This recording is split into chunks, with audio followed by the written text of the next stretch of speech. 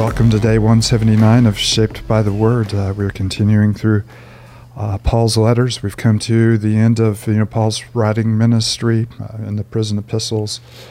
One of the most beautiful and inspiring books in all of Paul's writings and the prison epistles, a joyful epistle to the Philippians. And of course, on the surface, we might think that everybody's happy because everything's going well. Paul's in prison, and yet he's finding reason to rejoice in the Philippians' progress in the faith and in Christ Jesus.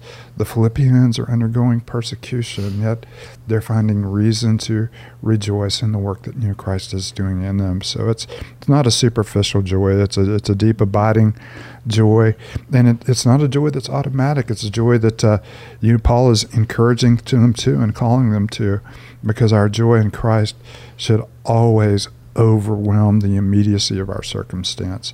So we come to Philippians chapter 2, and this is probably the heart of Paul's letter to the Philippians. He gives us this wonderful Christ hymn, and almost every application Paul makes flows out of who Christ was, what Christ did for us, and how God responded to Christ's sacrifice. Mm-hmm. And so it's a reminder that our life should always fit the pattern of the cross, that we humble ourselves, that we give ourselves away, and we allow God in his own time and his way to duly exalt us. So let's turn to Philippians chapter 2. And as always, this is a moment for us to be with the Lord, to know the Lord, to grow in the Lord, by his Spirit, to hear the voice of the Lord and respond to him. So let's offer ourselves in this moment to the Lord. David, you mind leading us with prayer? No, let's pray. And Father, as we turn to your word, we thank you so much for your word. Forgive us for the times we overlook it or downplay it or just kind of completely ignore it in our lives. And so we thank you now that as we turn to your word, may you help awaken and renew and restore our heart's affections back to you.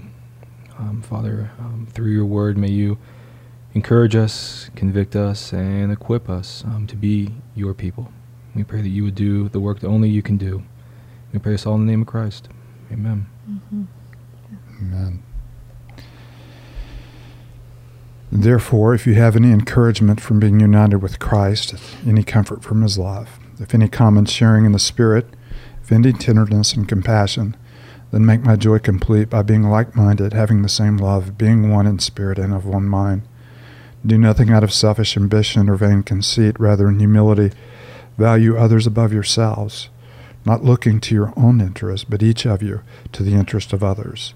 In your relationships with each other, have the same mindset as Christ Jesus, who being in the very nature God, did not consider equality with God something to be used to his own advantage. Rather, he made himself nothing by taking the very nature of a servant, being made in human likeness, and being found in appearance as a man, he humbled himself and became obedient to death, even death on a cross.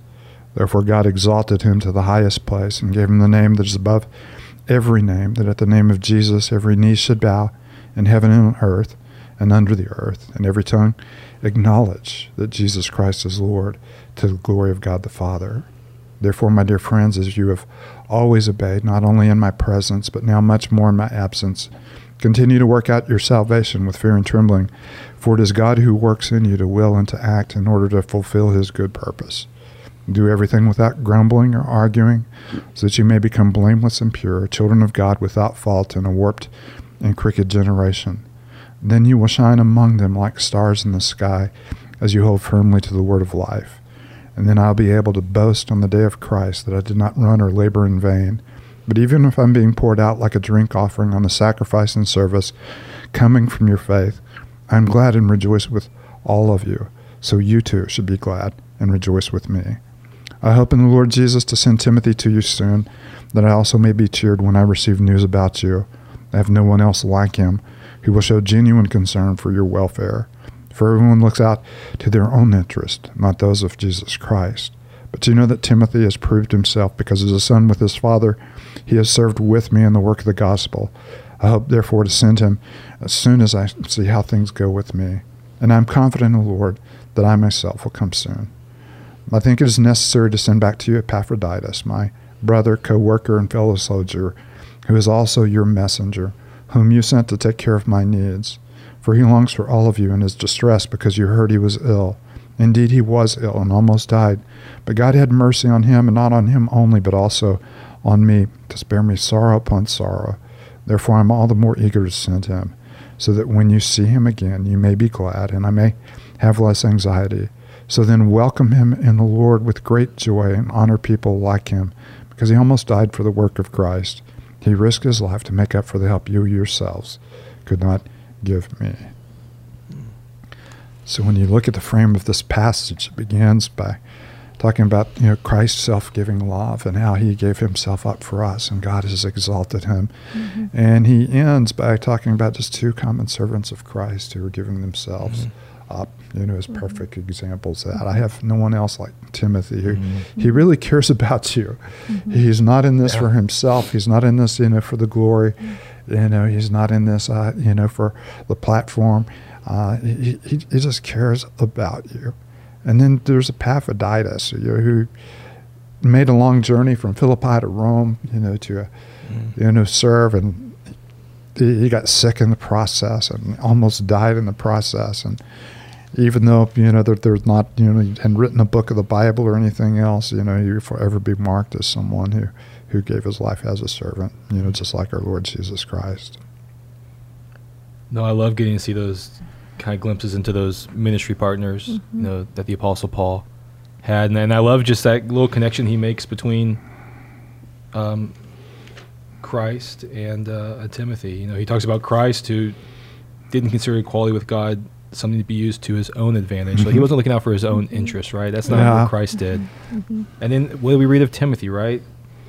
He's not looking out for his own interest. He's involved in the interest of Christ Jesus. And so I love that connection of seeing Timothy being rooted in Christ and who Christ was, and seeking to live that out in front of Christ's people, which is a great example for not just pastors, but every believer. I mean, what a wonderful line, not looking out for ourselves, but for the interests of Christ, not looking out for our own interests, but the interests of Christ, which is, of course, the call of discipleship, that we become from being inward focused to being upward focused and outward focused. No longer living ourselves, but living for him and living for those, that he loves. And that's also really difficult to do. Yeah, it is. And of course, we just, came out of, not long ago, reading the book of Galatians, where we know that this is a work of the Spirit, in our lives, as he brings about the fruit of the Spirit and transforms our, desires from being self-indulgent desires to desires that honor Christ and love others. No, even recently, for those that are listening to this and maybe weren't in our area, Texas had a really bad winter storm, and we're just coming out of it. And one of the cool things I got to see from some people at our church was we are partnered with an apartment complex in North Austin, many low-income houses, and they sent over numerous needs of groceries and items that these families needed at these apartments. And I sent an email to our volunteers saying, hey, I know many of you are getting your own homes back in shape and replenishing your own shelves, but there's also some needs at this apartment complex. And we had numerous families just reach out and say, hey, what do they need? We'll go to the store. And many of them went to the store to get those items before they even went back to get their own items. And so it was beautiful to see just that willingness to take that example of Christ to those in need in our city. Yeah. And of course, when you start the letter, start the chapter, Paul starts in saying, if you have any encouragement from being united with Christ, and gosh, we have tons. Do you have any? Yeah. Do you have any comfort from his lot? Oh, gosh, we have tons. If there's any commonness that's brought about by the Spirit, oh, guys, there's tons. Tenderness, compassion, then make my joy complete by being like-minded, having the same love, being one in spirit, and being one of mind. Do nothing out of selfish ambition or vain conceit. In humility, value others, not equal with yourselves, above yourselves. Let someone else be first in line, not looking to your own interest, but each of you to the interest of others. Yeah, I think we could read that every day. And especially the hymn. Yeah. Have the same attitude in you and your relationships with each other Christ had. And of course, he valued us above himself because he laid down his life for us.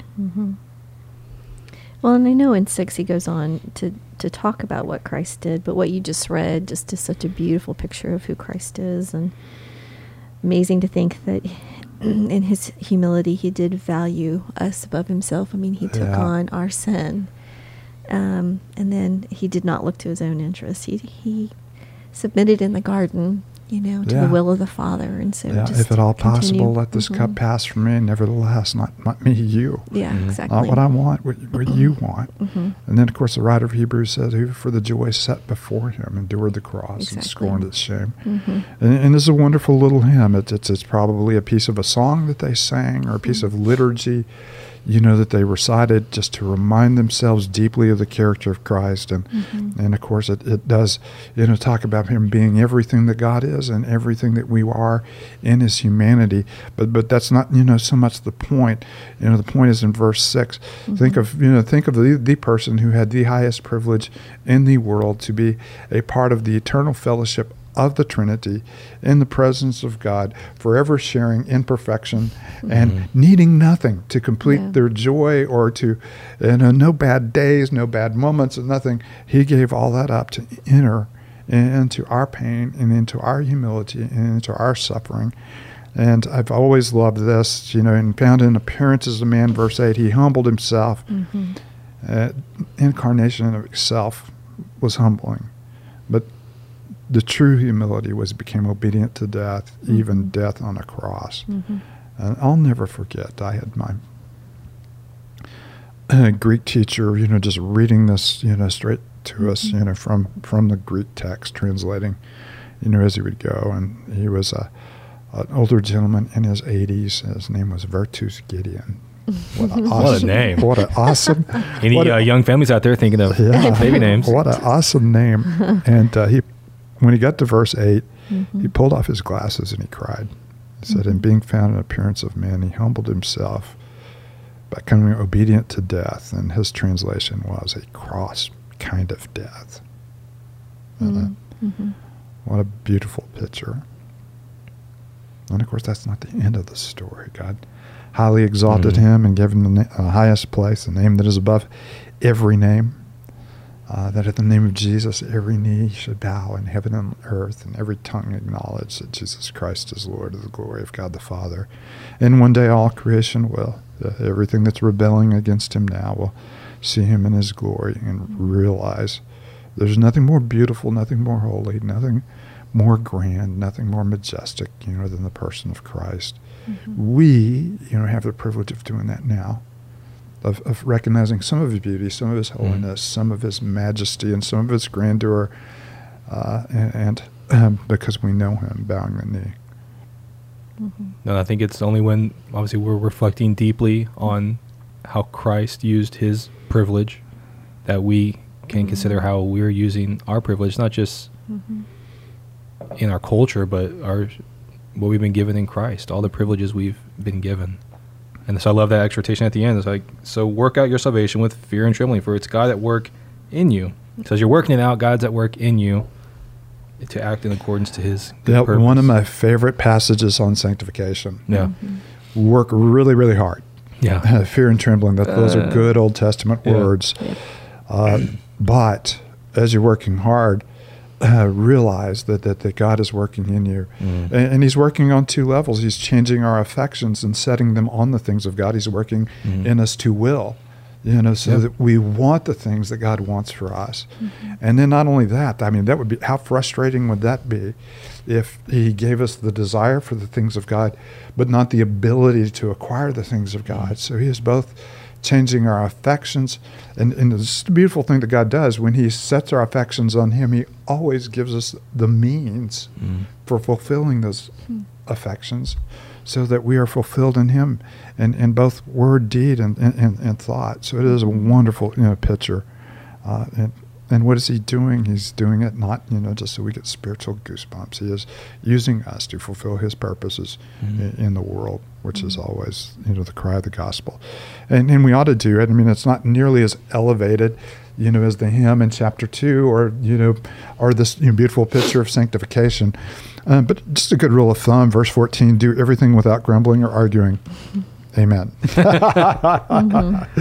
Wow, how much more pleasant would life be, if we just had that one rule? Yeah, I know some people that need that verse. Yeah, it's not me though. Nobody I've been with recently or recorded any podcast with, or No. or was alone with during my own quiet time. None of those people. Yes. But especially during these weird times that we live in, we have so much more to rejoice in than we do to be disconcerted about. Yep. Cindy, why don't you close us with a word of prayer? Sure. Father, what a humbling passage as we see just the very nature of who Christ is. And Father, he is set aside, or he did set aside, just his fellowship with you in glory in heaven, that he might become one of us, Lord. And that alone, Father, the extent of that kind of love and that kind of incredible grace and mercy, may that just work in our hearts. May that settle in our hearts today as we think about that, and as we are reminded that while we were very far away, his enemy, that he did this for us. So may that change our hearts, Lord. In Christ's name we pray. Amen.